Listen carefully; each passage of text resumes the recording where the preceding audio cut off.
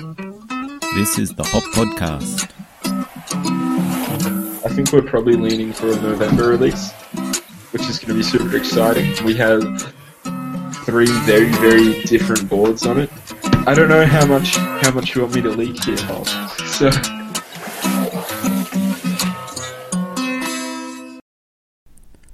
My name is James Hopkin and this is the Hop Podcast. Welcome to episode 11, and today I am talking to Calvin Skinner. He is a Queensland skater, he's a movie maker, he owns his own skate brand called Beggars Supply Company. He's one of the creative forces behind the East Cooperative, which make awesome videos and supports the community up in Queensland.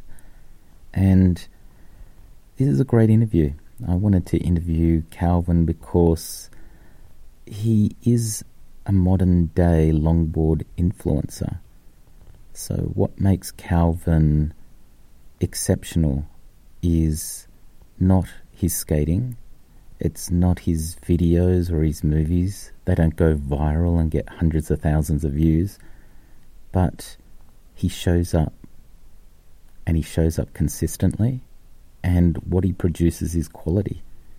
And he's always working within the community and building up the community. And he has a long-term view of our sport and where it's going. And it's a positive message, and Calvin is always positive. So it's there's a lot in here. This interview goes for a while. So if you're down for a long interview, you're going to be very happy with this one. And Calvin and I talk about everything, but we really do focus a lot on his brand, Beggars Supply Company. And if you've ever wanted to start your own brand, want to know what's involved in creating your own range of longboards, if you want to have your own skate team, we really dig into the details. So you're really going to enjoy this one. Now, just a quick note before I get on to the interview. We do show notes on all the podcasts. It's on the Hopkin blog, Hopkin Skate blog. So anything we talk about today, the videos, the brands, the people, there are links in the show notes. And at the end of this interview, I'll tell you what's coming up with the Hop Podcast. I've done 8 hours of interviews this week, so there are a lot of interviews coming down the pipeline, some really exciting ones. But enough of the long introduction. Here is my conversation with Calvin Skinner. So we have Calvin Skinner. Where have we found you? I'm in Maroochydore on the Sunshine Coast in Queensland. Yeah, nice one. What's the weather like there today? It was pretty sunny during the day. Got to a steamy 30 degrees, but then had a pretty big storm this afternoon. But yeah, not bad otherwise. You were talking about going for a skate. Did you get a skate in? Yeah, I got a little skate in on a few little local runs, but nothing too big and nothing too major. Yeah, nice. Yeah. So it's something I ask everyone that comes on the podcast. What was your first skateboard? When I was like a micro grommet, my dad got me like a Stormtrooper, like old school deck. I remember it was like a white, and it had like clear grip tape with like a Stormtrooper on the top. And I remember they drained our pool one summer, and my dad rolled me around in it when I was like maybe 5. What? Yeah. Are you serious? Yeah. You skated in a pool when you were 5? Yeah, he like was holding my hands and like taking me up the side or something. That's like the Dad of the Year award. Yeah. Well, yeah, Dad skated when he was younger, so I guess he kind of just expected that his boys would growing up. But like, it was never like something he pushed on us. I think he pushed surfing a little bit more than skating, and then we kind of found skating living in the suburbs, I guess. What happened to that skateboard? Oh, no clue. Probably garage sale or something. Yeah. There's probably some collector out there that's hanging on his wall or something. Oh, if I could track one down, I definitely would. It would go straight on the wall. But I guess my first like downhill board, I guess, or like longboard. I had like a Globe Cruiser in like 2010, end of 2010. Like just a nice little, I think it was like 38-inch had like a little single kick, but it wasn't like a wide single kick. It was like super tapered, almost like a pintail, but like with a kick at the end. And Was that you were like 14 or so, or 15? I think I was 16. Yeah, Okay. yeah. And I guess that was like the first board I started bombing hills on. I remember getting speed wobbles the first time on that board, and it was pretty scary. But What was the step up from that? I think it was the first board I bought off the old Hopkins site. I like begged my dad for months to get me a loaded Tantien. Oh, right. And I don't know why. It was probably all the loaded videos. They had me stoked out as a little grommet. I just wanted to be doing what they were doing, like what Adam Colton was doing and Carl. Yeah. I wanted to be like those boys. Straight away, it was like probably the first few skate videos I watched growing up. Yeah, so got the Tantien for you guys with Paris trucks and some Otang stims. That's a classic setup. Smartly enough, I got the yellow ones instead of the purple ones. All my friends had the purple ones and they hated them. And I think I was the first one doing a slide in our like little crew of grommets. Because you had the yellow ones. Yeah, because the yellow ones were so cool. Yeah. Yeah. They're the slidey ones. Yeah, they were so good. Still are. Otang makes great wheels. Yeah. So I suppose before we jump into anything, I normally ask people at the end, but I'm going to ask you at the beginning, and there's going to be a reason why. Like, do you have sponsors, or do you have sponsors, like skate sponsors? Skate sponsors? Yeah.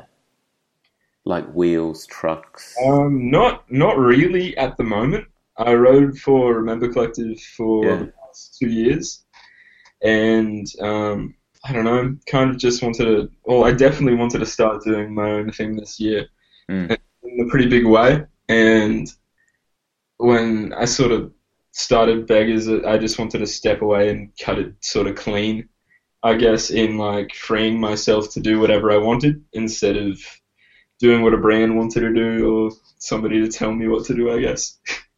So when you sort of, so I mean, you get a little bit of flow, or people help you with here and there. Yeah. I mean, that's so, just like the stoke, isn't it? Paris has helped me out. They've sent me some trucks. Board store, I guess I sort of ride for and work for. So I get discounts with those guys, and they help out with like clothing and street gear and stuff like that, which is really sick. And obviously Beggars and S1 Helmets. S1 Helmets flows me a lid every year to keep my brain safe. So okay. Yeah. The reason I ask is obviously as we go along, we'll talk about a few different brands and products and all that sort of stuff. And I sort of just wanted to, I mean, you're not really, you have your own like skate brand, as it were, you have your own boards, but your wheels and the trucks, a lot of it is just what you've tried, what you like. And yeah, exactly. Like, even when I stepped away from Remember, it kind of let me go back into kind of really choosing what I was riding again. And I think I really like thrive in that freedom of being able to just ride whatever I love at that point in time. Yeah. Yeah.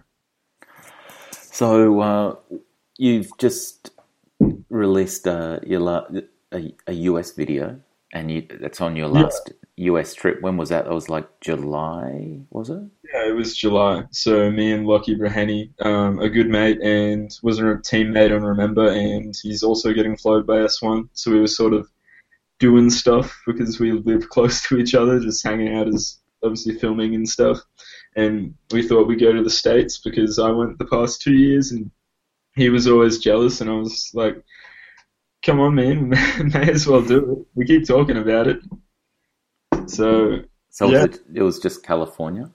It was California, Seattle, and Vancouver and Giants Head, which is just a bit of the West Coast.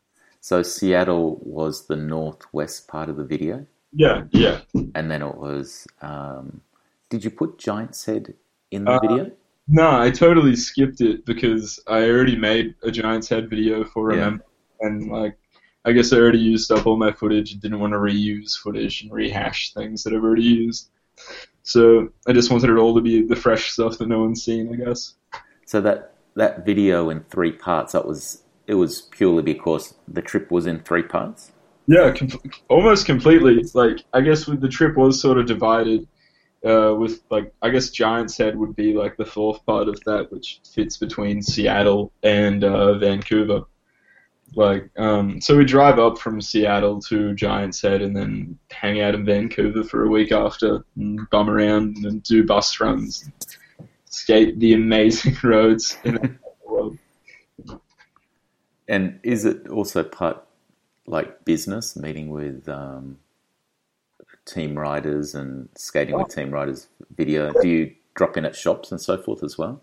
Yeah, definitely.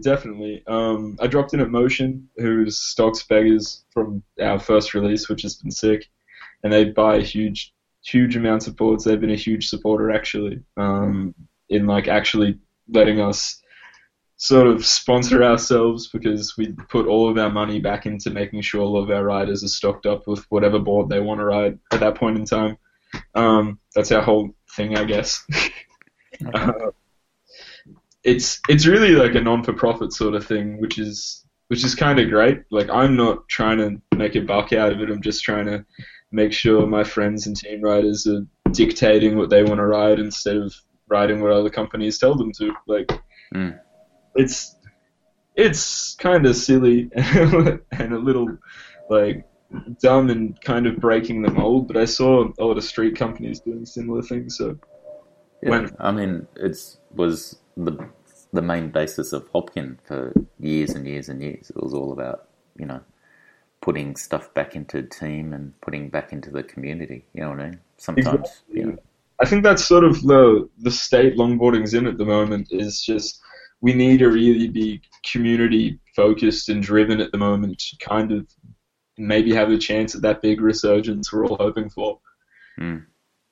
Yeah, but the Northwest was amazing, and I always spend a good amount of time at the Flat Spot in Vancouver and hang out with Les and the whole crew there. They're like amazing people. So I always take any chance to be in that neck of the woods, and I'm probably going to spend a month in that neck of the woods next year. So yeah. Okay, so then another trip planned. Hopefully. Gonna take the girlfriend this time and do a bit of sightseeing mixed in with a few skate events, and yeah, really kind of try and relax a little bit this year. It's always full on, I guess, the past few years, so I kind of want to take a step back for a year and try and recharge the batteries, I guess. When you're doing your videos, how do you does the footage dictate how the flow of the video, or do you go in with an idea? It kind of changes from project to project. Like, if I have like a vision in mind, and it kind of happens whenever I'm working with a brand, I'll kind of really take a more directorial approach, and really like kind of try and plan my shots out a little bit more. And but when I'm shooting for like myself or the East Cooperative, I kind of try and just freehand it a little bit and like kind of bring a lot more life to my shots, I guess. And that kind of works for skating, that you can plan things out, but you can also just let the skaters skate and work with them.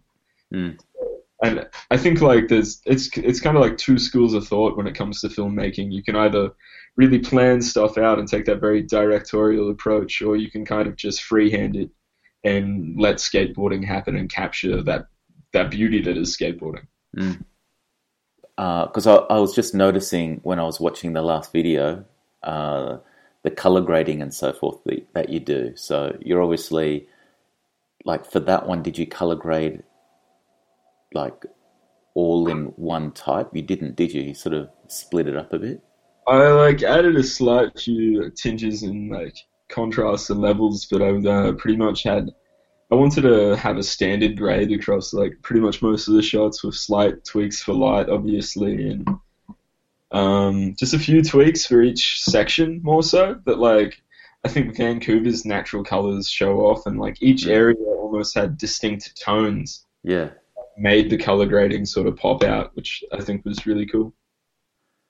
And there's been a few comments. I noticed a few people, positive comments about that. There weren't really any like raw runs. That it had a very positive vibe to it, more like a community sort of thing. That's what you're sort of going for, or was that just the flavour of the trip? I think it was both the flavor of the trip and sort of what I'm moving towards myself. Like the Drop 2 video we did for Beggars had no follow-ons in it. I'm really trying to move away from them. And that's like very reaction based to like I've started to see the fault in my own previous ways. I don't like to do them as much anymore because it is a dangerous place to put yourself in as a driver. You're dangerously liable driving a follow run. You're putting yourself in the most risky situation you could put yourself in, that you might, one, commit manslaughter, and two, lose a friend, or even worse, someone very close to you. Like, you don't want to be in that situation, so I try to avoid them the best I can. Nowadays, I know in my past, like, Burnt Pineapple was filled with follow runs and some pretty dangerous follow driving on my part, I'd say. And I look back at that and I feel a little bit bummed that that's the way I went about it, but I also understand that at the time that's what the community was really pushing. Everybody was filming like that. It almost like you still see a lot of people filming like that as a reaction to, I guess, that period of downhill skateboarding media. And I think we really do need a shift away from it personally.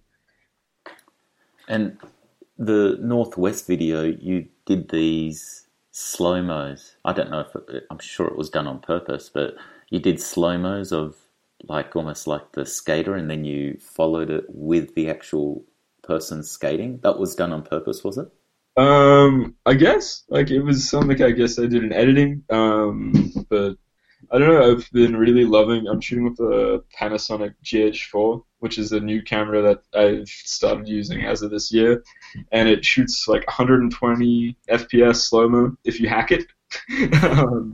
What? Yeah, it's like a small little powerhouse. I love it. It shoots 4K as well, which I also adore. Yeah, so I'm always like just a nice little bit of B-roll shooting your mate and trying to get a cool angle with it in slow motion. Kind of becomes a perfect little setup shot for like a section in a video. And I guess as a cinematographer, those little bits of B-roll sort of count when you're editing, but like you might feel a bit silly when you're shooting them, but like when you're in the editing room, you're just like, damn, I actually have that opening shot I need. I actually have that setup shot.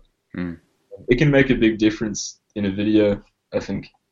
Where do you learn your techniques? Where do you learn a lot of this stuff? Oh, I don't know. I went to university, but I don't actually think that taught me much in the ways of like cinematography or anything. I think it's just watching a lot of stuff.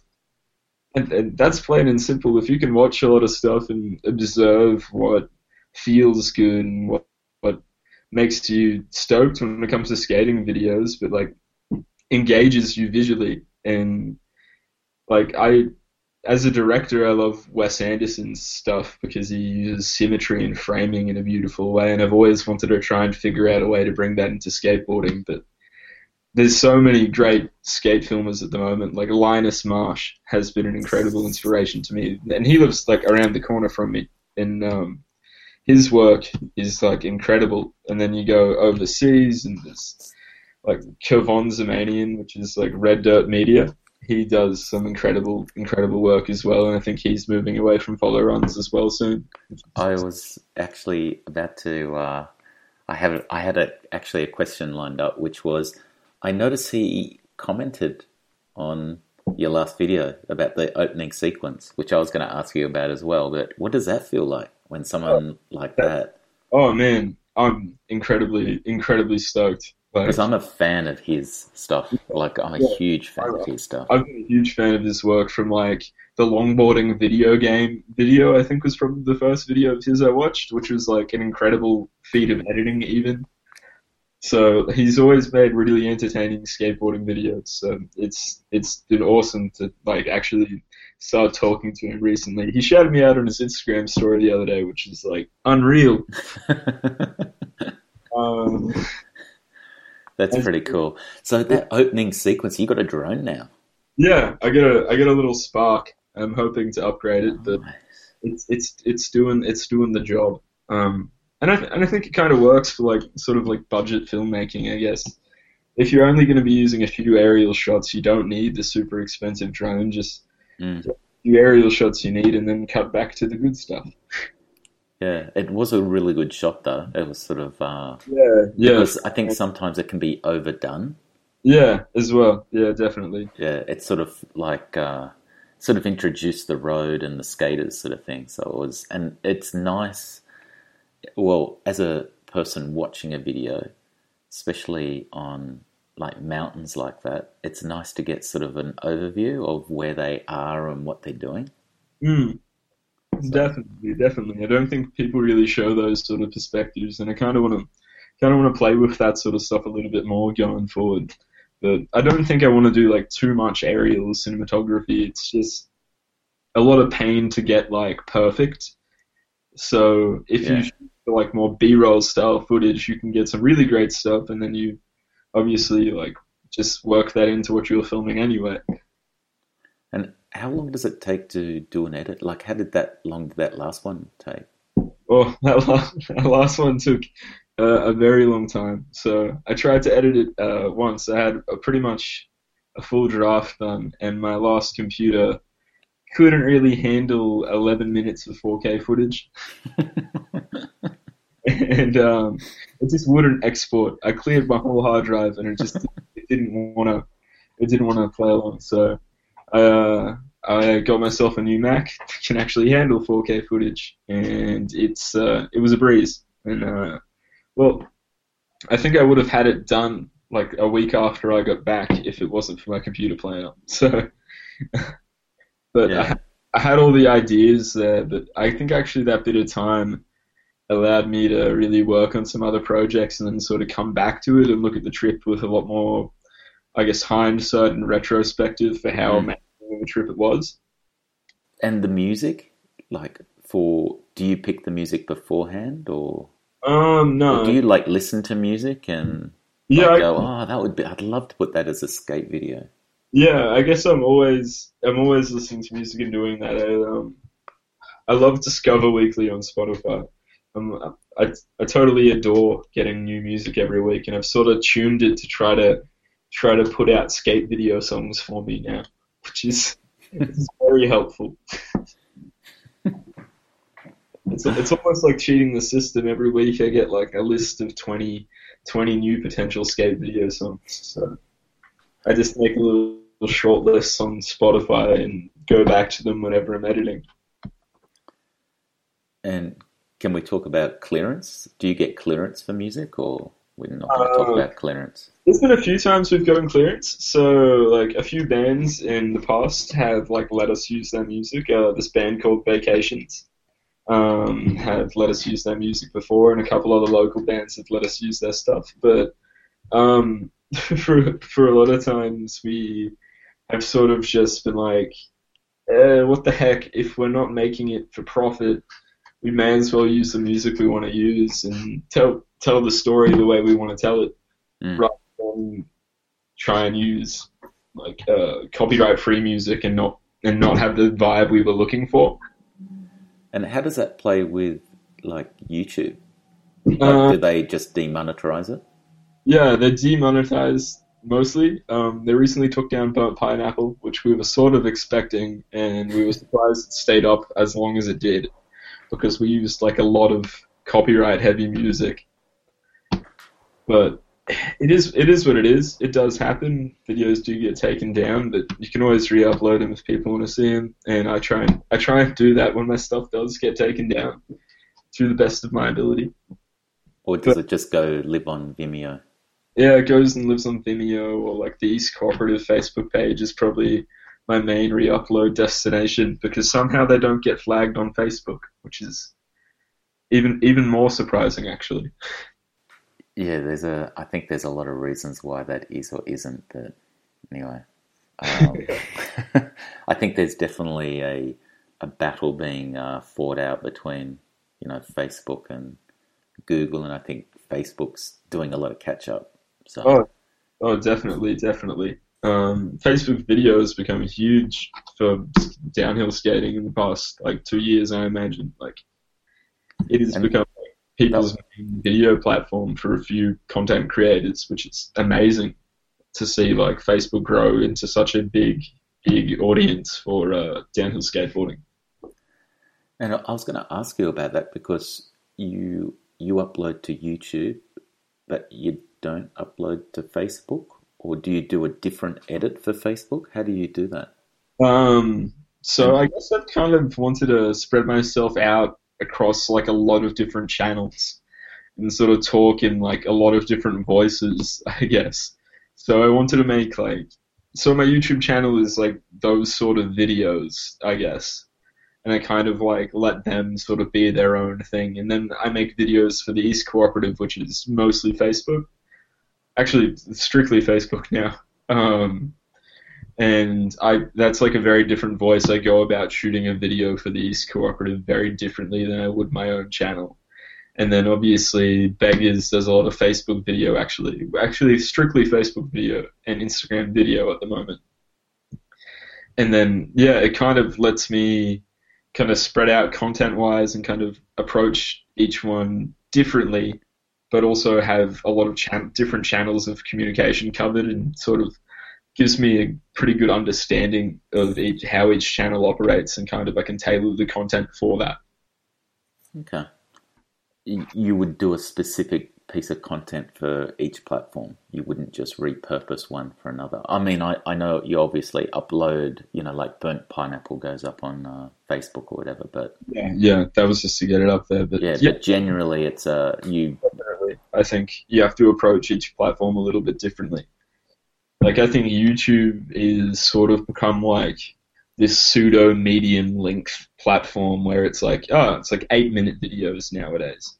Where Facebook, you can kind of do anything from 30 seconds to 6 minutes, and it's a great upload there. And then Instagram's obviously a small content platform. Yeah. And obviously, to each one, you have to sort of tailor it to that sort of audience. So I try and put longer content on my YouTube channel now than I guess I would have a few years ago, not knowing that, or not approaching it that way. But I guess it kind of just works for the platform that I think people go to YouTube to watch a video, but if you're scrolling through your feed on Facebook and you see something pop up, you're more likely to watch it if it's a shorter length of time. Do you see yourself more as a media creator than sort of a skate brand? I know you have Beggars and so forth, and a couple of other brands, but are you mainly a movie maker or a video maker or a media creator? No. I think I'm a bit of everything. I'm a professional generalist, I guess. I want to do it all and have fun doing it, and I don't want to leave skating behind or be a skate brand. I don't want to leave that behind. I want to do a bit of everything and have fun doing it. I love doing all of it, so I can't really see a life without one of them, I guess. Beggar Supply Company. How did that start? It started at the start of the year, or is this something that's been in the back of your mind for a while and a few things came together? It was in my mind for ages. Obviously, I think everybody has been I wish I could make that board company, or I wish I could make a board company with me and my mates and make the boards we want to skate and stuff like that. And I think a lot of people toss that idea around a lot and never actually sort of go through with it. It was a huge sort of move to do, but at the start of the year, I was writing for a different board company, which was Remember, and I was doing a bit of board design with them. And I was also working for a surf magazine at the time, which was Smorgasborder, which was a pretty interesting time because they asked me to try and find a custom longboard maker for a story. and I came across the boys at Drang, who manufacture Vegas boards now. But I guess chasing that story was sort of how everything kind of kicked off, in the way that they kind of almost convinced me that the ideas I was going to make were kind of going to be worth doing something with, and I thought about it a lot, and then I pitched them Beggars, or what is Beggars now, and they were super down, but it sort of started with this like one custom downhill surfboard I did for a magazine article with them. Did you ask many other wood shops? Are there a lot of wood shops that do that sort of thing? At the time, it didn't seem like there were. At the time there was Board Life in Colorado doing customs, sort of. But I think a few more have popped up since I started Beggars. But at the time, there wasn't that many doing complete customs, custom concave, custom wheelbase, custom everything. Maybe you could cut out a shape out of a mold that was already made, but you couldn't design the mold down to every millimeter and every inch, which is probably my favorite thing about working with Drang. We have so much customization over our boards, and each board we've released is individual to another board we've released. We've never reused the exact same mold. There might be similar molds, but there's slight tweaks in concave, slight tweaks in rocker to make each board individual, and that's something we've only really been able to do with Drang. I think their flexibility is incredible. How do they do that? They use a modular system, and they can also do a lot of stuff in-house. They don't have to outsource to anywhere, really, for anything. So do those molds for the first drop still exist? So can you go back and do boards? Yeah, definitely. We could. A lot of people are asking me for a re-release of the Backbone, which might happen because everybody keeps asking me to do it again. So we can redo any board we've ever done, and we can go back and grab that mold and chuck a different shape on it if we wanted to do anything with them. They're all there. And how do you come up with the names and the art? Like, who does do you do the names? Or are they just names that sort of naturally occur during the design process? I guess in some ways, like for a few boards, the Backbone was definitely a project. I wanted to do my first sort of like downhill pintail that I had stood behind and loved and was super stoked on. So that was like a super personal project for me. But with other boards, the name sort of came to it through the design process. We talked about the art, and we're working with a new artist for the first time for Drop 3. The past two, I've used my lovely girlfriend, Sarah Williams, who's an amazing graphic designer and has done our past two releases. And sort of we always sort of come up with the board names as we're just concepting it all with our riders and everything. So I guess it does happen a bit naturally for the most part, I'd say. And the art, does that come after the board? Or does he think that goes during the design process of the actual, like, concave? Like, you have an idea in your mind? Yeah, I think the name and the shape sort of happen at the same time, and the art follows, perhaps. Yeah. I always name like the shape as I'm doing it, even if it's a silly name, like just to name it something. Mm. And some of those silly names have stuck to shapes, and some of them have, like the Temptress was like a silly name to me at first because it was a sexy board with curves like I haven't seen before, and I was super stoked on it, and I was like, yeah, it's super sexy. And I called it the Temptress when I was designing it. I always have a few beers when I design skateboards. I think it's the best way to do it, but everyone has their own method. But I guess that's mine. I mean, both boards are fairly. I mean, there's sort of this trend at the moment with a lot of downhill boards getting smaller and smaller. You haven't been sucked into that? Not entirely, I don't think. I mean, I totally see the need for the trend in the racing community, but I think that racing community, that level of top tier that wants that sort of board is a very, very small niche, and then leaves everyone else who still needs skateboards. But I think we will do something of that variety soon. We have a few of our riders wanting to ride that sort of board, so we're gonna work on something really cool soon. Is anyone chopping their boards yet? No one has yet, but we talked about it a few times. All right. No, everyone thinks that we could do a really cool small mini top mount with the Temptress mold, which would be really fun to do. So we might do that at some point, but we do have a really cool racy 36-inch top mount coming out in Drop 4, which is going to be sort of our smallest downhill board we've released so far, which is, I guess, the closest we can get to mini at the moment. So drop 1 was the Day Drinker, the Backbone, and the Guys. Yeah. So does that mean there's 3 molds for those? Yes, there's 3 molds. And then there was the Mistress and the Temptress. That was so there's a mold for each of those. Yeah, there's a mold for each of them. Okay. And so why drop 1, drop 2, drop 3? Is that... I guess I saw a few streetwear brands doing these capsule collections, and they say this is our autumn drop, this is our winter drop. We're sort of a very global company in the way that we ship out of the States for the most part, so it didn't make sense for us to name it seasonally, so we sort of went with the numbers, but we sort of are going for really small release capsule collection stuff.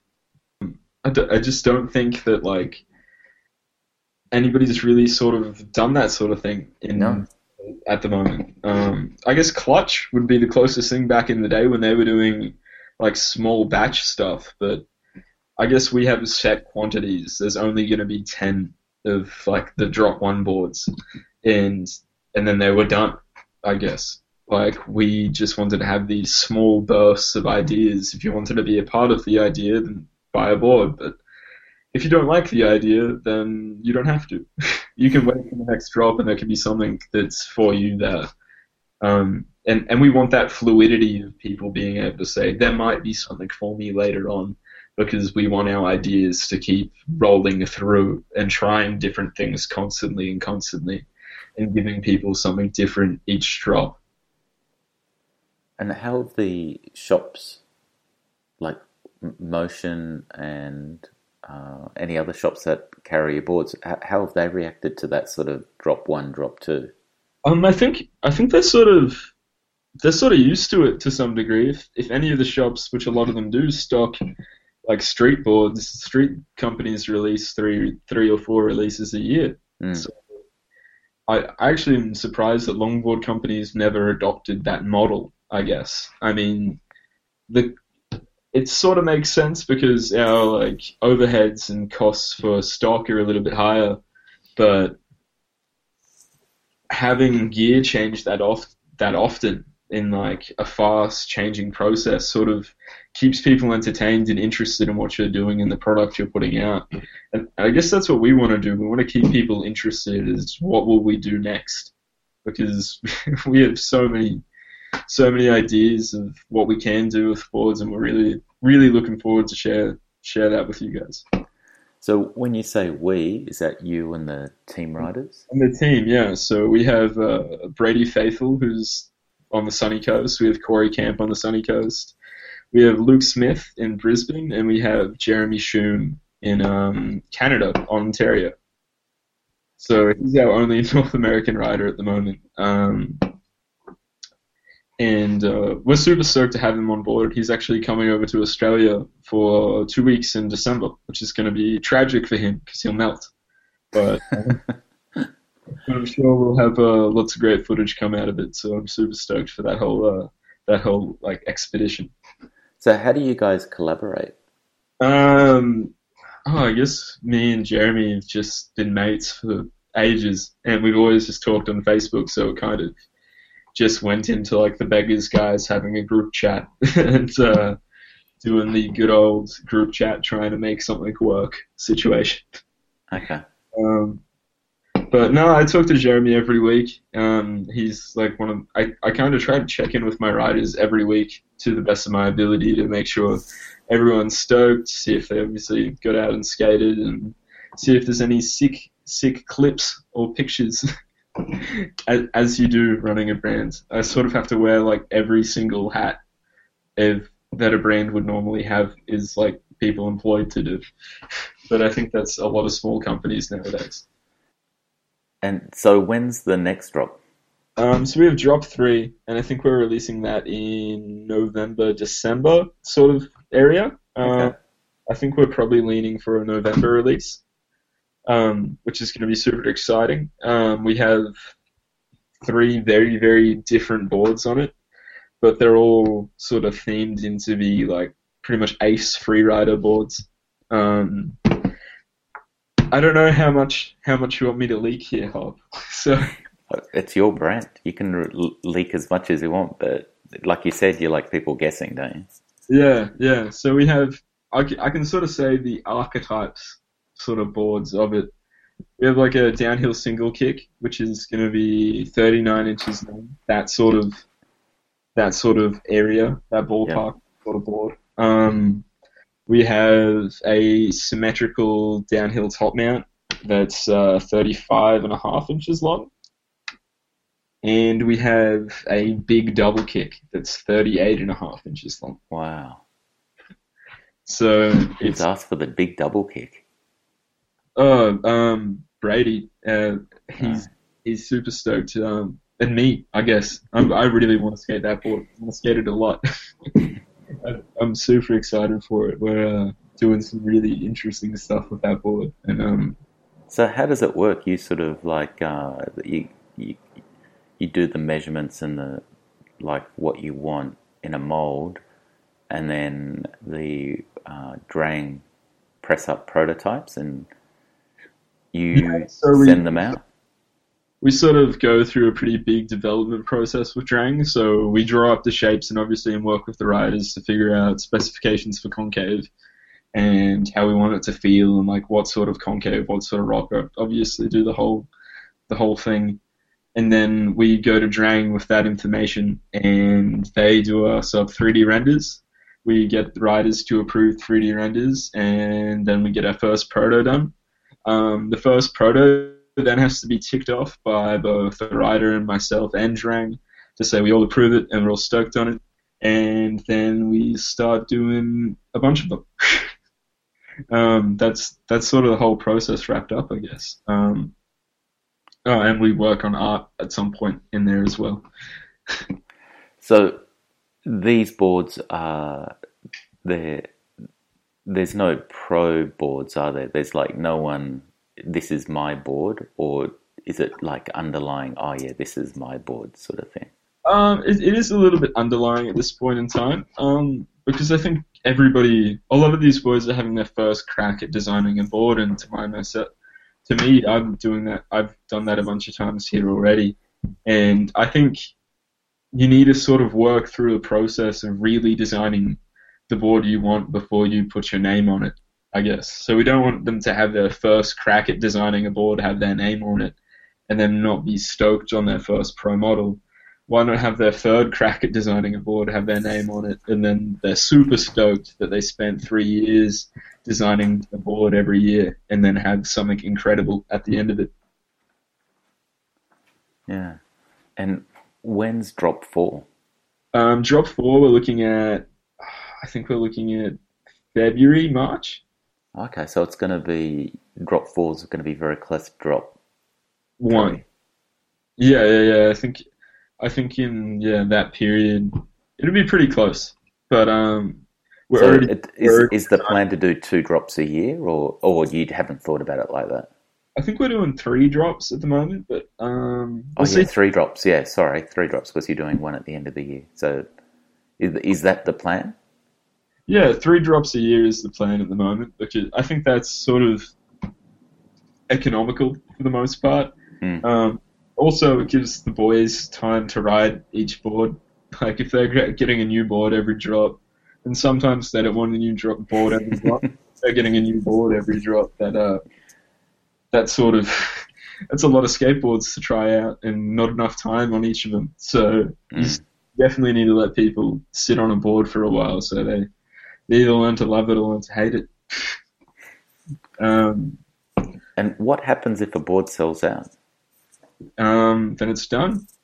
I'm stoked. When the Backbone sold out, I went out for a night of drinks on the town with my girlfriend. I was celebrating. I never expected it, honestly. When the guys sold out and the Backbone sold out, I was over the moon. I'd never expected that much support for those boards, and I guess me as well and the company, and giving it a go. Like, it was honestly humbling. And did the numbers increase on the drops? Yeah, as you go?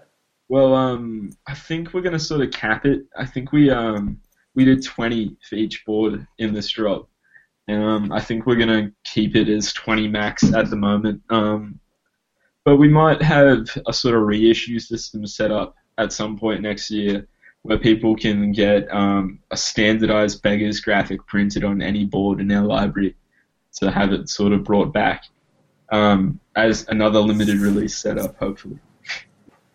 Is there like a release party, or how does that work?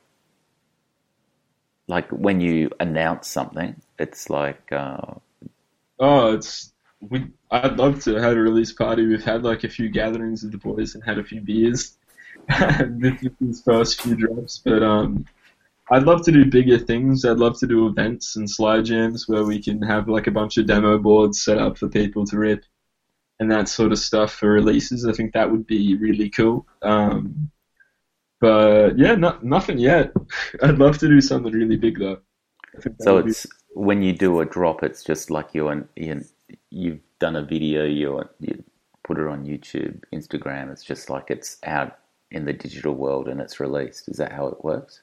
Yeah. We get the boys together, try and film like a team video. Usually that's the plan going forward. Each drop we're gonna do a big team video and like compiling everybody's footage and really work on like a consistent piece of media. But and put that out into the world and kind of try and coordinate a feel for it with the photography we shoot for it. So we work with a few different photographers to get like really nice product photography, and that's kind of our main marketing tool before we put a video out.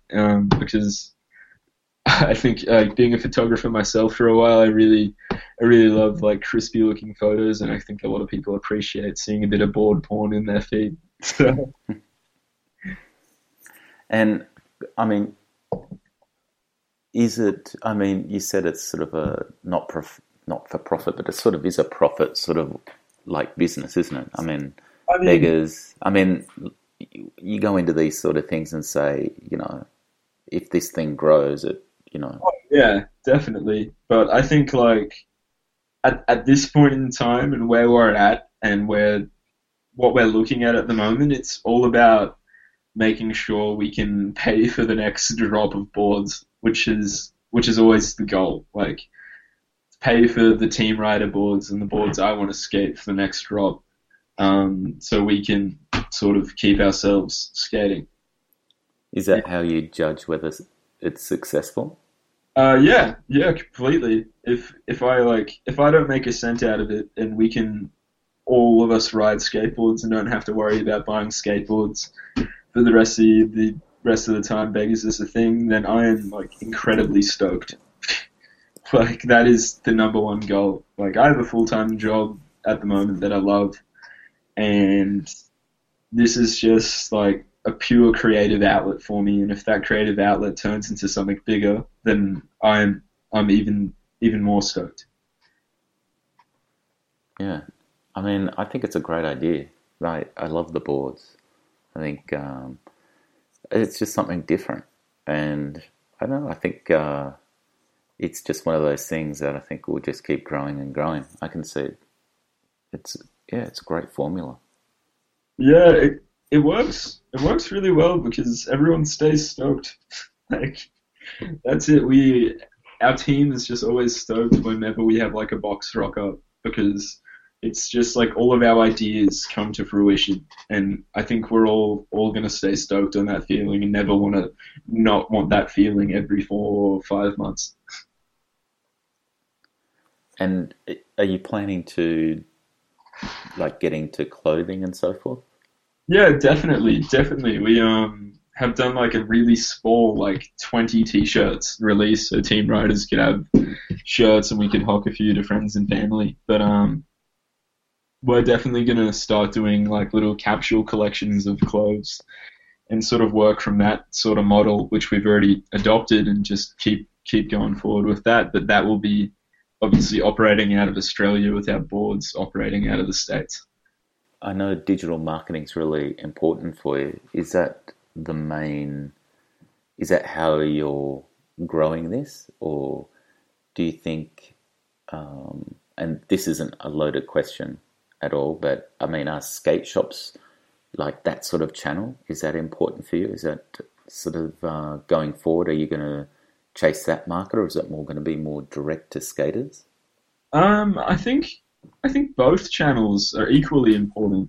Um, Honestly, going forward, I think we need to rally behind local shops, and I think they're pillars of the community, and it's so important. So we pre-release all of our boards to shops a month before we release to public, um, so they can get their orders in, and we can have boards shipping on drop release to them, so that when we do release public and we do sell to everybody, the skate shops have them at the same time or close to the same time, so that we can have people going to their local shop rather than just jumping on our online store.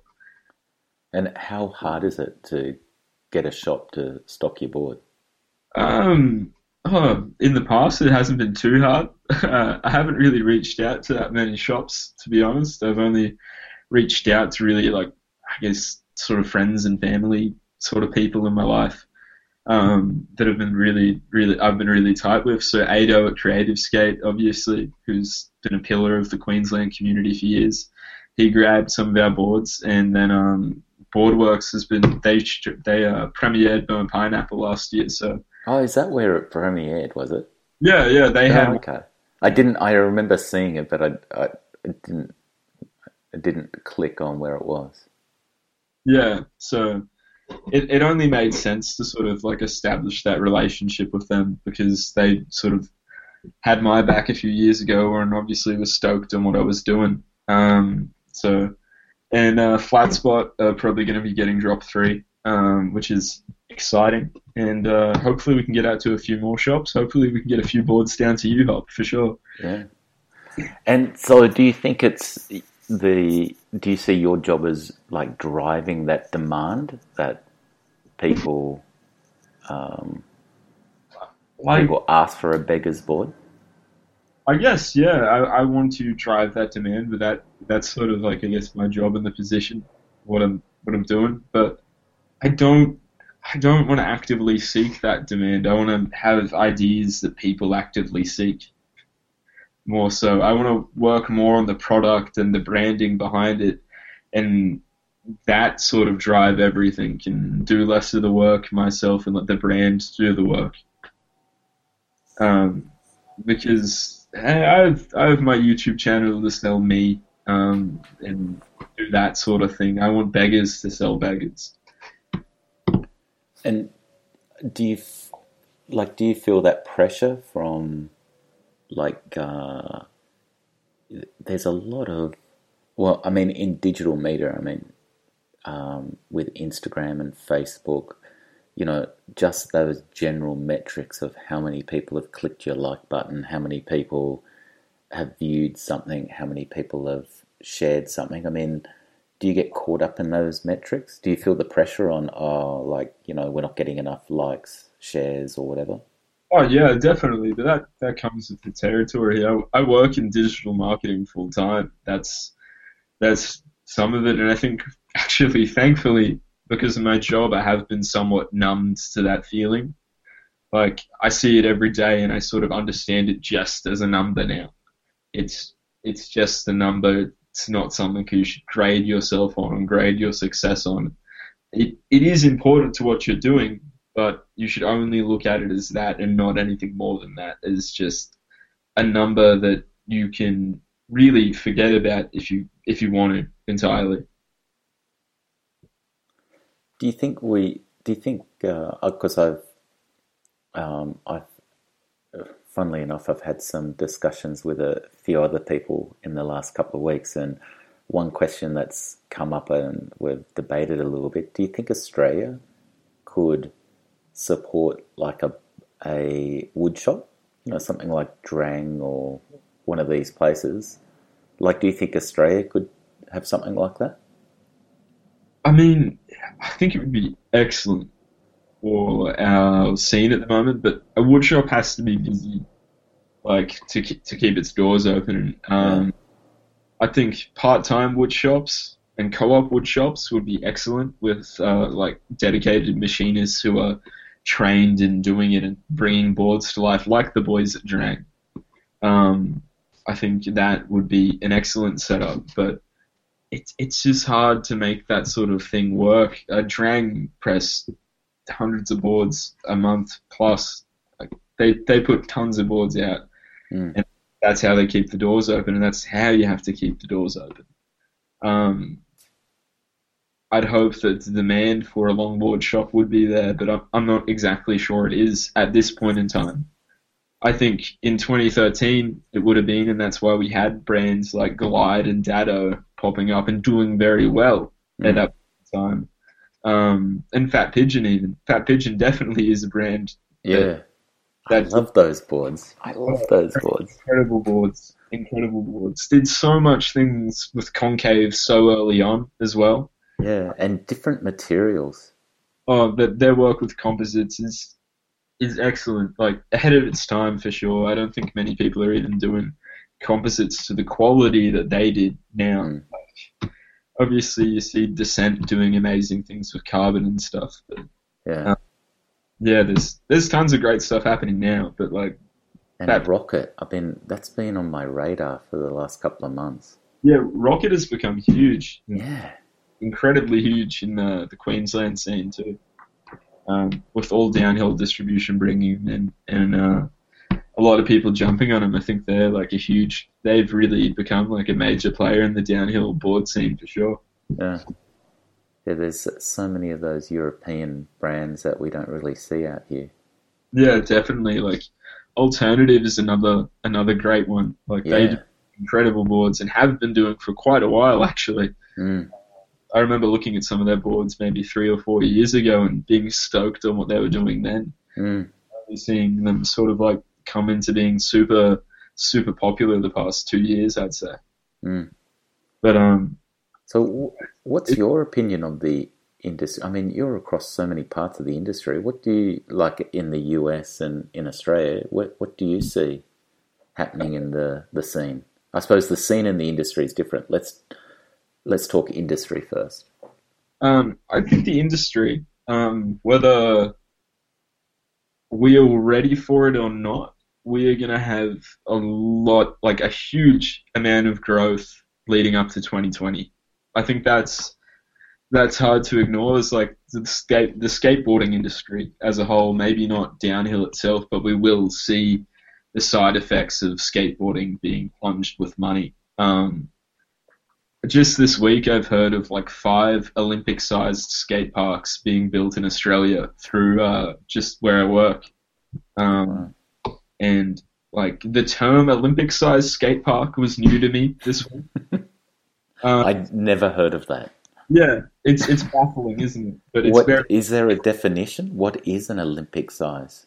So it has, from what my brief understanding, it has both a street plaza and a flow bowl. That's what I've been told.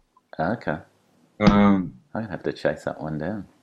Yeah, supposedly there's 2 going in Sydney, so you're a very lucky duck, mate. Yeah, one very close to me. So if I'm thinking of the one, there's one in Ryde, but that one's going to have a pump track as well, hopefully.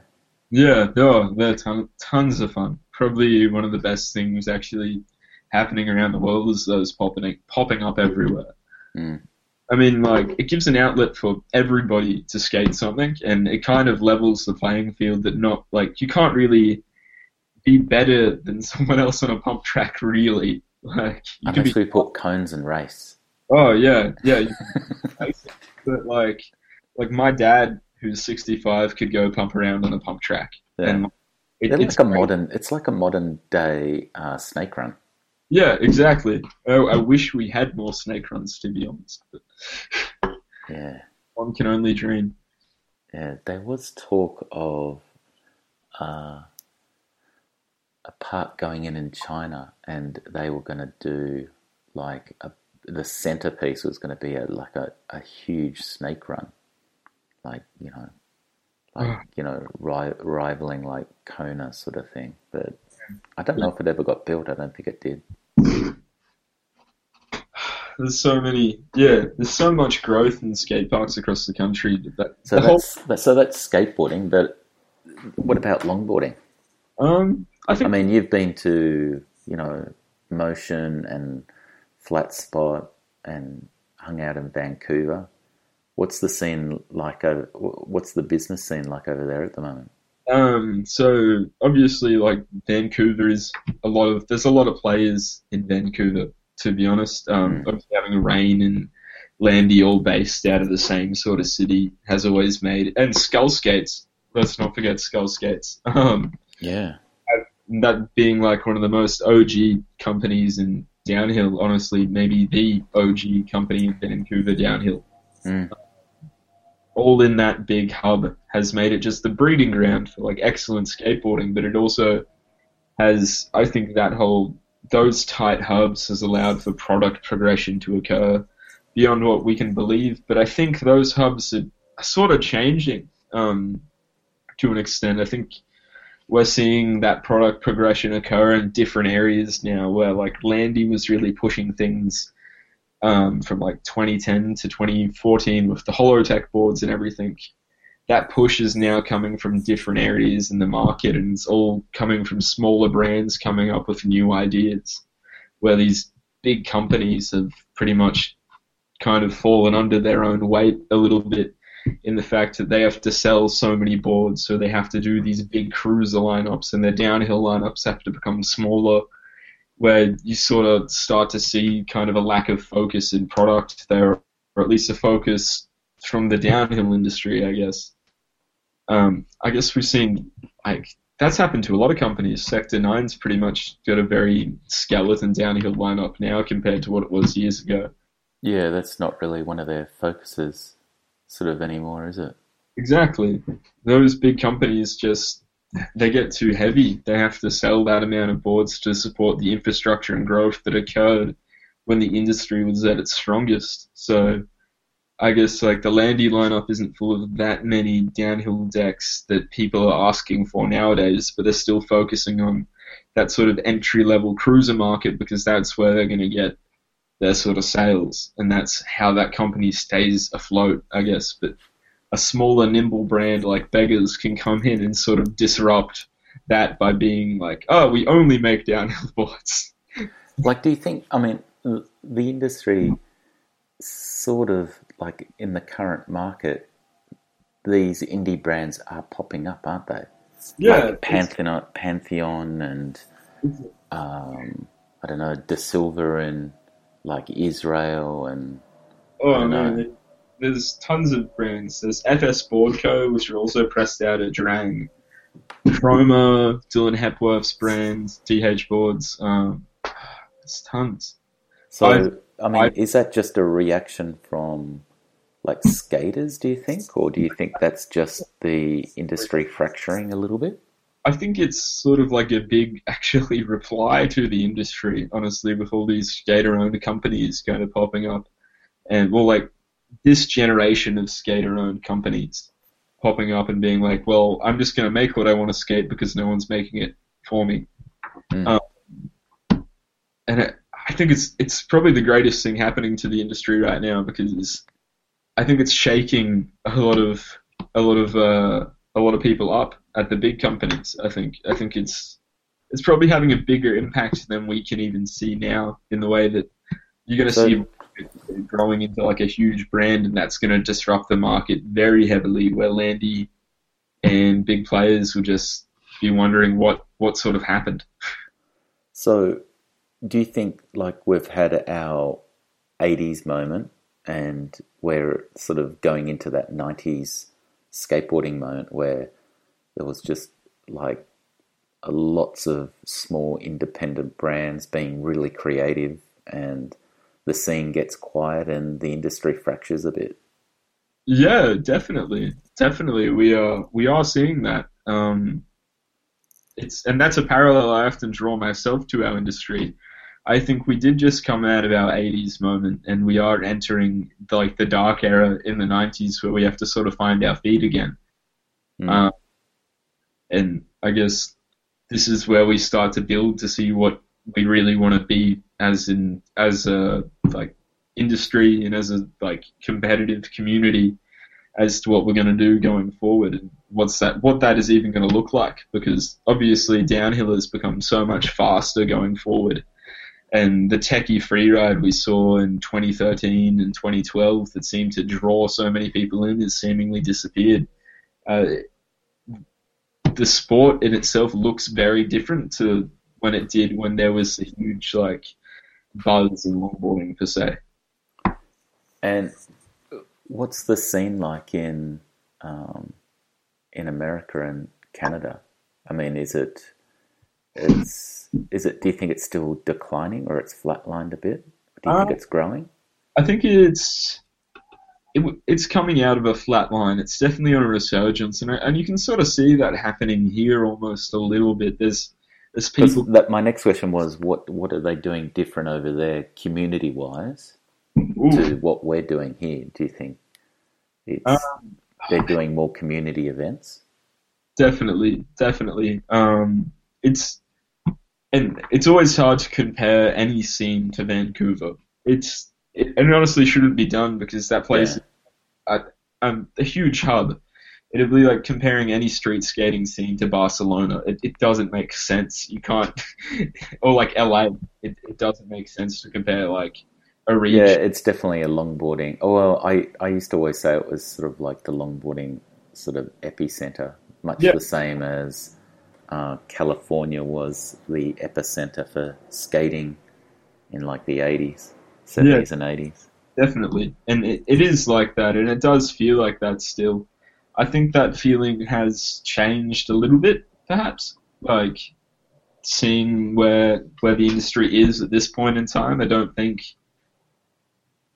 think it would have been like a huge buzz in 2013 and 2014, and obviously that decline has had an effect on even that big epicenter, but it's still there. Flat Spot has events every single week. When you're there in summer, you can't not find somebody to skateboard with. It's ridiculous, actually.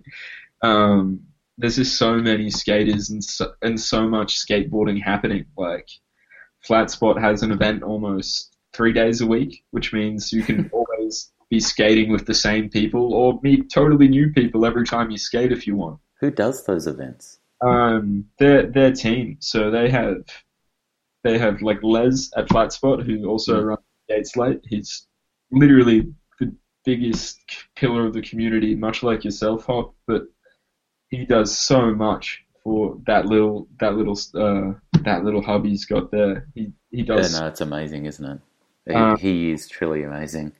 The Highway Jams, which I got to go on my first one this past trip, is probably one of the best skate events I've ever been to. Why? Oh, it was like 40 skaters driven around in buses to like skate wherever they got to. Like, was there any rhyme and reason to it? It was a Paris Highway Jam, I believe, but that's what they do. They do like a Highway Jam every month almost, and like take 40 skaters off to rip a bunch of different hills, and it's like a mobile slide jam. It reminds me of, I think I've talked about it before, but Monkey Pig used to do these nighttime races, and they would just all get in a bus in the middle of the night, and they would go somewhere and they'd just have these informal races, and then they'd go back to Jamie's house, work out the trees, who was going to race what, and they'd just go to different spots all over the Gold Coast, so like, there was never a bust. Yeah, it's such a perfect way of holding an event. Monkey Pig been doing that for years. I think it's the Midnight Madness event. Yeah, Midnight Madness, yeah. Yeah, incredible. Haven't been along to one yet. Do intend on it. But it does sound like a crazy amount of fun.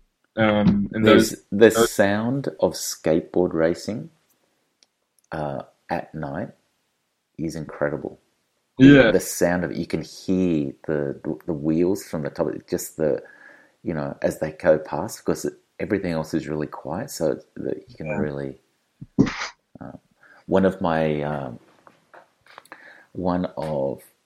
And anyone listening to this can steal this idea. When I was growing up, there was this record that we used to play, and it was the sounds of car racing. So it would be like, F1, just all different cars, and it would just be like sort of thing. That's all it had on the record. It was just sound. And I always thought, it'd be good to just do different sounds of different, like, skaters, different boards and wheels. You know what I mean? I'm sure there'd be people out there who just put it on and listen to just, like, the sound of skaters going past. It's a bloody brilliant sound. It is. The different slides, you could have, like, orangutan wheels being slid. That really bad honk, those old ones. 83A stimulus. Oh, stop it. So what wheels are you using? I'm riding a lot of PALs at the moment. Yeah. They're great. I think everybody knows they're kind of like a go-to free ride wheel at the moment. So the Snakes, or are you on the Essets, or? I'm on the Essets at the moment. Essets, yeah. I was on the Snakes for a long time, but I wanted just like a little bit more grip, and the Essets did it for me. I have like 3 sets of them to burn through. They're like a favorite. They slide so perfectly. Like, you can kind of skate how you do in your head, which is kind of hard to do on a few wheels. So it's a bigger wheel, though, isn't it? 73 mil, 72 mil. 72, yeah. 72. Yeah, you get a bit of extra roll speed out of it, which is always a good thing. So how does that compare, say, to an Optimo? I guess Essets and Optimos are sort of similar. I think Essets seem to hold their grip longer in the wheel's life. Like, Optimos have this point where they have like a good amount of grip, and then they just get a little slipperier again. It's sort of like a less consistent feeling throughout the wheel than the Essets. The Essets sort of feel the same the whole way down. Okay. I listened to a review of the Optimos the other day. I think it was a Boardworks video, and he described it really well, about that they were on the road, not in the road, like on that slide. Yeah. I'd never heard of that before. Yeah, there's like the on top of the pavement and in the pavement sort of feel, and yeah, they're definitely like, I guess, Snakes and Essets and Optimos and all that sort of new slippery sort of slushy urethane. It's all So it's just a little. It's not greasy. It's just a little bit below greasy, sort of thing. Yeah. It's like a little bit below greasy. Like those sort of wheels all feel great. To be honest, I love that sort of wheel, and I guess. Yeah, remember sort of led the way with like the Hoot back in the day. That wheel was probably one of the first wheels that sort of felt like that, and then it sort of snowballed. Everybody sort of released a wheel that felt like that. Mm. So, do you think would beggars ever do wheels? Probably not. I don't foresee myself making a wheel. I think not enough art there. No. I just feel like I'd stuff it up somehow, or like we just get a first batch of wheels and they all be swirled, and I'd be just really disappointed. The swells went the wrong way. Yeah, yeah. It'd be boards are fine enough at the moment, but Never say never.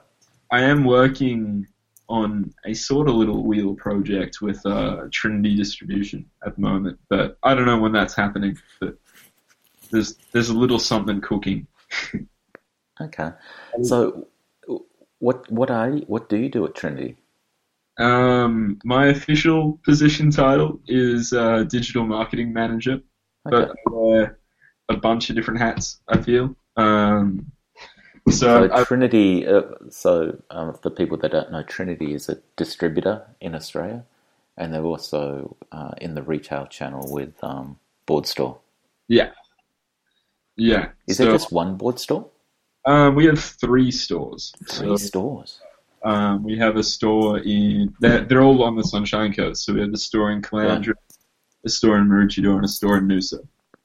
Yeah, about 3 years ago, I have a friend that lives up at Sunshine Coast, and I went up for a week and stayed with him and just skated and surfed and just had some time off. And I think it was the Caloundra, one of the stores I just wandered into one day. Yeah. Just really impressive. Yeah, they're great stores. We focus a lot on our stores' aesthetics. Like if you, Yeah. our But it flag- wasn't just your standard skate shop. It was kind of like, it felt like it felt like there was some purpose to it, and there was like a lot of different sort of stuff in there. It wasn't just buy Yeah. this board. Yeah, we got a great team sort of working with us at Board Store and Trinity to sort of make everything the way it is. And I think like without the family of people who work there wouldn't really be like a Board Store or Trinity. It's very like sort of built up by the people who are behind it. And like every store has pretty much been hand built by the staff who work there. Like we don't really purchase shop fittings or anything. Hmm. So I think there's been a lot of love and care going into the stores, and I'm really stoked to be a part of that whole family there. It's been like amazing, and that's only been the past 7 months of work there. Okay. Yeah. And do they give you KPIs and all that sort of stuff, or is it? Not really at all. Actually, it's very free roam, and they sort of just want me to do the best by them and give them the best advertising they want. But the bosses there are very chill. They get their monthly reports, and if they're stoked, they're stoked. And Is that a hard market?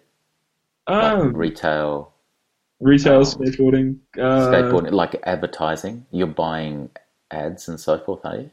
yeah, sort of. So I do a lot of like Facebook advertising, Instagram Yeah. advertising, and like I mean, is that like a tough market? No, I don't think so. I think there's definitely. I think being a skateboarder and doing this job, I do hands down 100% better job than the person who's not a skateboarder doing this job. And I think, Absolutely. I think that's sort of beneficial, and that's sort of why they kind of chose me to come on board, because I was a skateboarder who studied advertising and marketing and like e-media to understand it. I was sort of like perfectly suited for what they needed. I suppose I was thinking of conversions more than.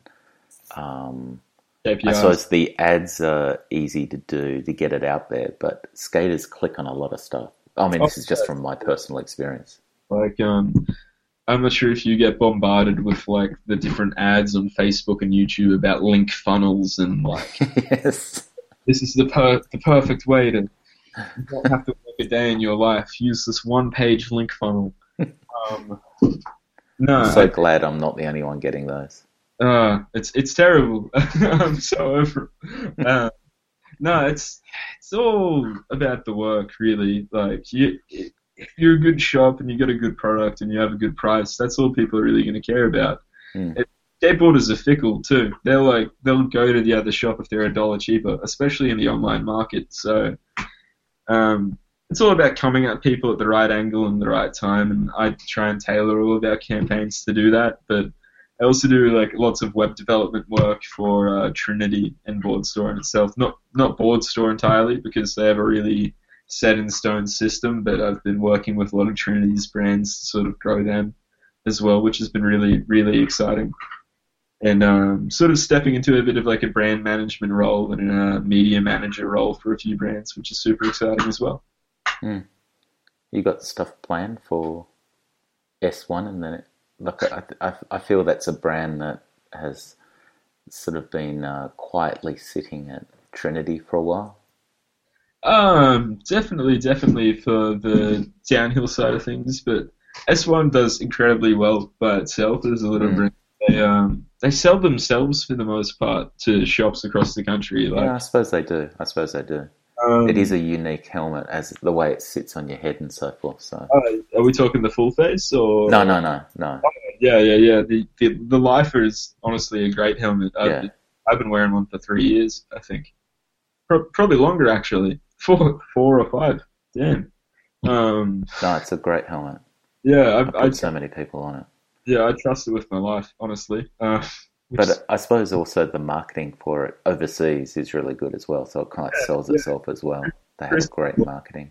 Chris and the boys over there do a lot of our work for us. They pretty much make damn great product with damn great science behind it, and they batch test everything to make sure every damn helmet's safe, and their seal of approval, and obviously we get all of our stuff certified with Australian and New Zealand certifications when we obviously sell it out here.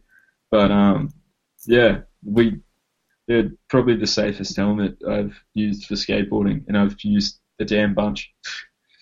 I prefer them over a lot of other fits as well, but I think some people are picky about their fits, so skate whatever you feel comfortable in and protects your head, obviously.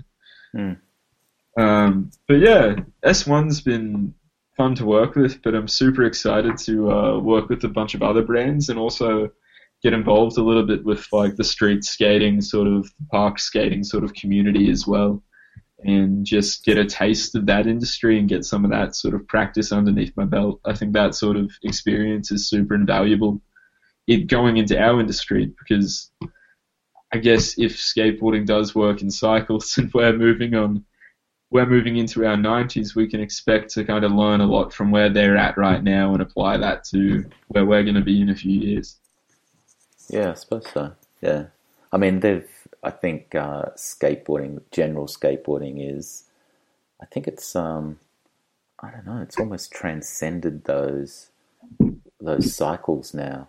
I know they went through sort of a trough, when longboarding was big, a few years ago, but I still feel that they did pretty well. That there's such a part of culture now. I suppose that's what I'm trying to say. Yeah. They don't have, don't really have the, big parts of the community against them anymore. Yeah, exactly. And that's only going to, obviously, with 2020, the Olympics, that's going to. Yeah, I think we'll see a lot of benefits on that. Like, there's talks of 2024, and I don't want to be obviously like talking too far ahead, but if 2024 does include downhill, then we are going to have that same growth. So, obviously, we can try and learn from how skateboarding reacts to that growth, to how we treat ourselves if we ever receive that sort of growth. Because obviously there's probably going to be a bunch of mismanagement going forward with how people handle like the sort of growth and government grants and everything, and we need to sort of take a lesson now so we can handle everything great going into the future. Yeah, so true. Well, we've been talking a while. We could just keep going and going. We have had these conversations, haven't we? Where we've talked for hours. Is that what you do with your team? You just talk for hours? No. Oh, definitely. I just get the boys around. You start talking about one board and it turns into like a totally different board, and then you're designing like drop 6 and you haven't even designed drop 5. Actually, one thing that I was going to ask you, how do you how do you pick your team members? That's Like a how did you pick your team, or what do you look for in someone in a team member? I look for individuality above everything else. I don't want my team riders to feel like each other. I want them to stand on their own 2 feet and be their own people, I guess. I'm not chasing somebody with great race results, even though that's sick and totally meritable, but I want someone who's an individual as a rider, who does something differently, who approaches skateboarding differently and brings new ideas to the table, or new ways to think about skateboarding, or a different attitude, or something really unique about a person. That one little thing, I guess. Do you think a skateboarder, a longboarder can still make a big name by just not competing but being a free rider? Oh, definitely, definitely. Do you think so? Yeah, yeah. Shit, man. I'm not a racer, and I've sort of done all right. Yeah, I suppose, but yeah, but you're a creator as well, so Yeah. that's a little bit different. Um, Actually, one of my most popular blog posts, which was about sponsorship, and a lot of it was tongue in cheek, but some of it was quite serious. But the real serious one was, people in skateboarding who are the most successful is when they bring something extra to their skateboarding. exactly. So, like for you, it's I suppose your digital media skills and your movie making and your skateboarding. So you can't. Yeah. I feel like it's a very rare person that can be someone like Mike Vallely that just is just from day one, just mind blowing, creatively awesome skater. Exactly. Yeah. You need that special something in a person, and like I think nowadays what we're looking for in riders, what brands are looking for in riders, has like changed a little bit. Like some brands are looking for race results still, but Mm, some brands are also looking for content creators. And it goes to say that like Brandon Desjardins is like an example of how somebody can be a content creator and then become a big deal longboarder out of that. Like he set himself up to do that, and he did it remarkably well, and jumped up to different sponsors and established himself in a really good way through content creation, and became a big time rider through that method. And that's probably part of his benefit to the brands he represents, is that he's a content creator, is that he has ways to put media out. Because like race results don't always sell skateboards, but videos and people who reach out to the community and create content that entertains the community, that does usually sell skateboards. mm. And I think that companies are looking at it from that perspective, or like perspectives are shifting. I think people are always going to look for race results and event results and biggest slides, but I think they're also going to look for people who can communicate well and create the content that supports their brand, because that'll help that company a lot more than maybe a race result or a win at a slide jam or an event. Yeah, I suppose there's a lot of free riding is anonymous, as in there's no one on the hill watching that. Exactly. And I Well, think, at a race, there's lots of people, you know, seeing the race, so there's lots of versions of what happened and what people are talking about it. yeah. And I think, like, I guess free riding kind of, especially in like video and stuff like that, it kind of goes back to the sort of street part creativity that comes in skateboarding, where like you're really creating a body of work that's like, oh, this is the sort of skating I love to do, and this is a video of that, and that represents that. When like racing is sort of a whole different world from that, like free riding sort of way that you put free riding out there. Like you communicate free riding, but like racing is simply a number. You got this time, you got this place. people saw you take this corner better than this person. It's very competitive and almost sport-like in a way, when free riding is sort of the opposite of that. It's very creative and very evocative in the way you put it out there, I guess. Yeah, maybe free riding and communities are longboarding, are the sort of like skate parks for longboards. I definitely think so. And like we need more like Places to gather. yeah, places to gather. I think like the longboard park in Kamloops was a great step, and I'd love to see people lobbying for more of that sort of stuff in like other communities, because you haven't really seen it pop up as much as I think some people expected to after Kamloops. Mm. Like I would love for Australia to have a longboard park. I think like we have a few closed roads for like longboarding, and we have a road up here, Hill Climb, that's 3.5 k's long, and it's signposted that allows longboards on it, which is like a huge move. And when that happened was a huge move, but we didn't even lobby for that. It just happened out of us skating the road over and over again. Yeah. Have there been any more events on that hill?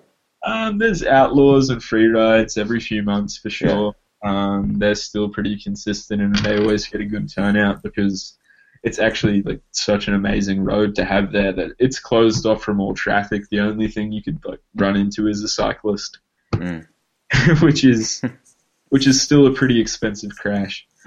Yeah, there's been a few of those in Sydney. Yeah, they always seem to pop up. Yeah. Well, it's been great chatting to you, mate. I really, It's been awesome catching up for sure. Yeah.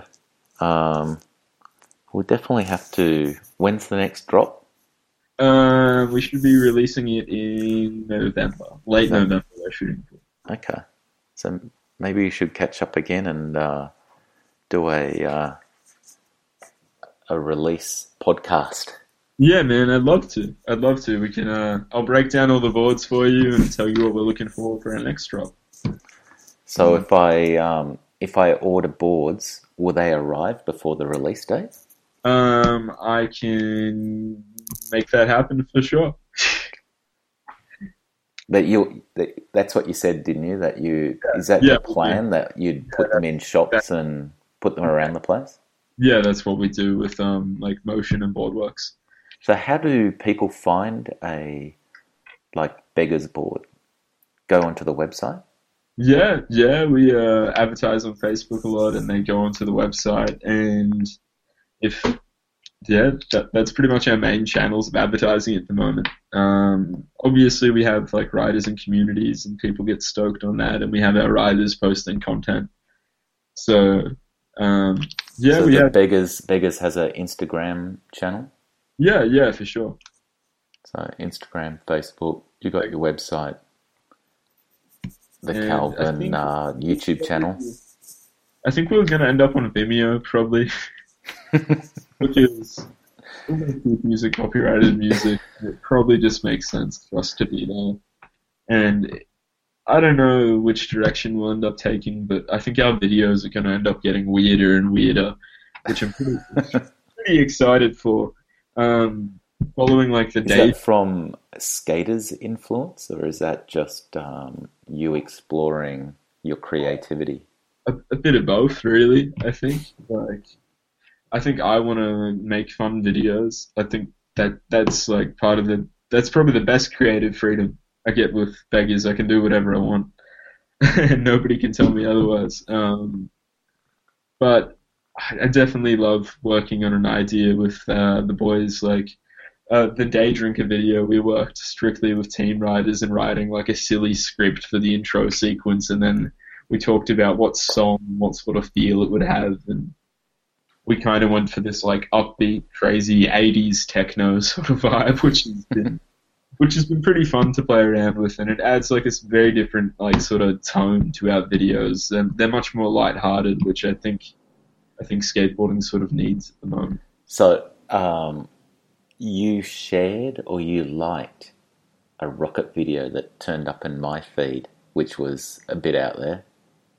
Oh, yeah. My friend Oliver, his welcome to the team video, that amazing Yeah. That's probably that would be my top 10 videos of the year. I think that Oh one is. yeah, definitely. Oliver Rips too. He's a weapon and like an incredibly nice human. He So was. could we maybe expect some videos like that? Maybe. Oh, I hope so. We're trying. This is like a sneak peek. You, I guess, an exclusive. We're trying to do we get a bunch of tradies on the team. So we decided that we do like some beggars high vis shirts for them, and then like a nice like job site bucket hat as well, and like just brand them up really well and try and make them as cool as we can, and do like a small like 10 high vis shirts and 10 hats. Yeah, I like it.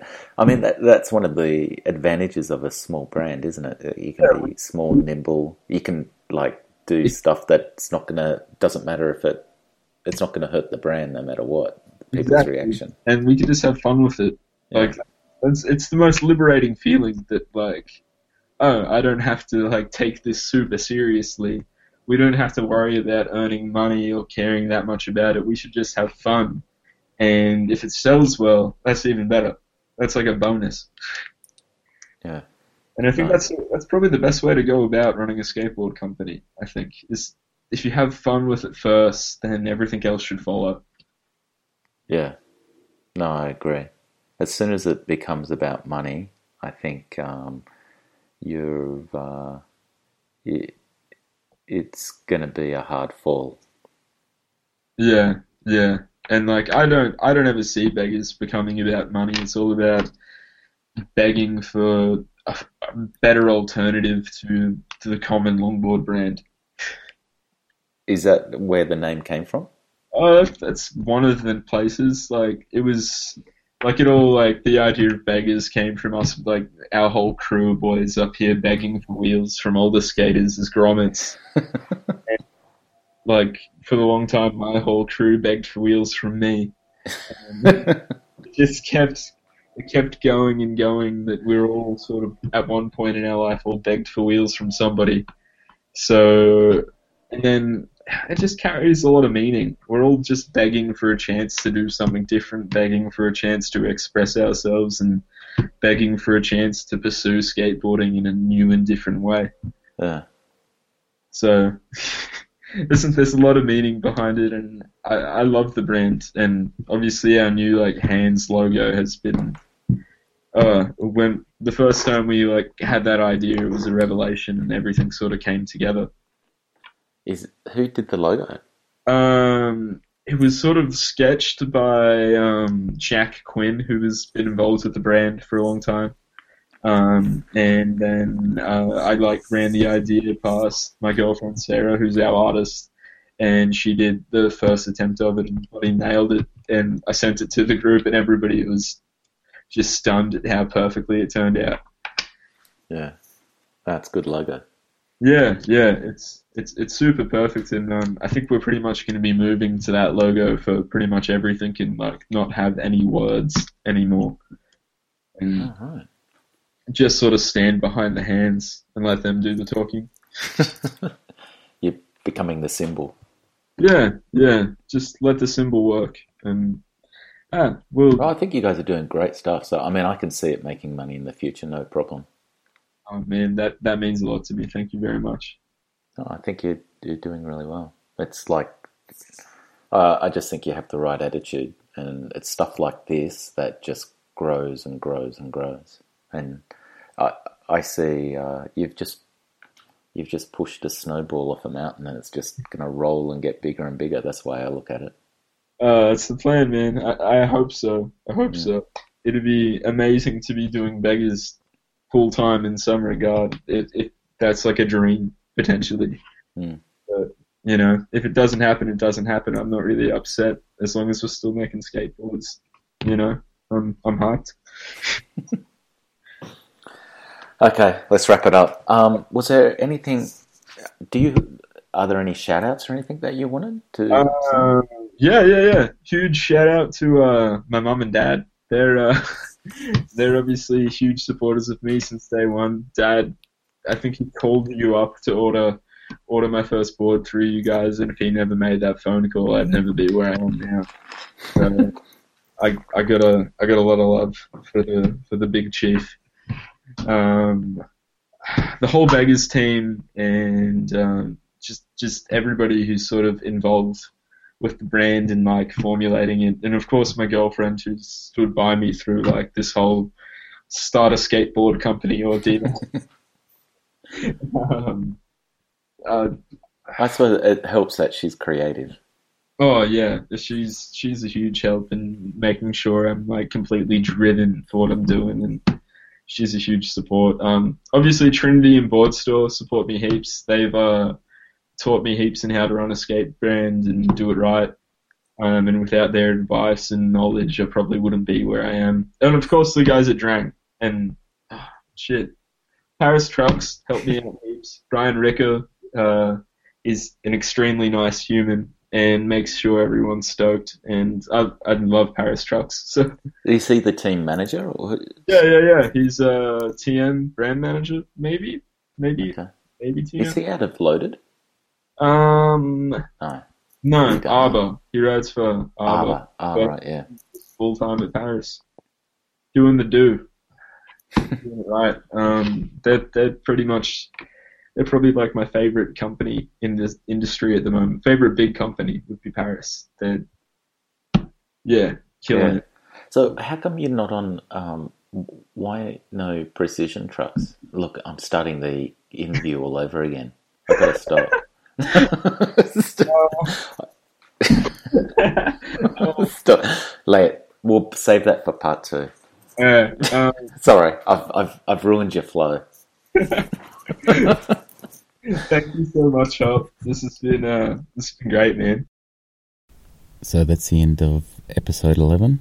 Thanks for listening. Thank you to Calvin for taking the time to answer all my questions. And what's coming up on the Hop Podcast?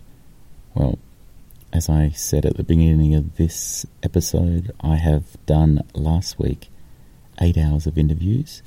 The big interview I did last week was with Thiago Lessa. That interview is nearly 4 hours. He was very generous with his time, and we spoke about everything. Now, I do a lot of preparations for these interviews. I research people, I watch videos, try to read previous interviews. And with Thiago, there was a lot of research. I had like 4 pages of questions.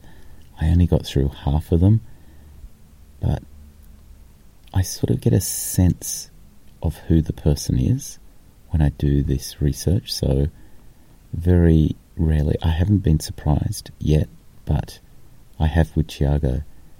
It was a lot different interview than I thought it was going to be. I thought he would hold back from answering a lot of my questions, because I really did ask why he's so fast, and about his racing techniques and his training. And I thought he probably wouldn't want to reveal everything, keep something secret. But he answered every question. There was nothing that was off limits. So I asked everything, and you'll hear that interview coming up shortly. I'm going to try and get the first of them out. I'm not going to dump 4 hours of interviews on you, so I'll probably try and split it into 2 or 3 episodes and put them out as quickly as I can. The other interview that I've done, and it's waiting to be edited, is with a skateboard collector.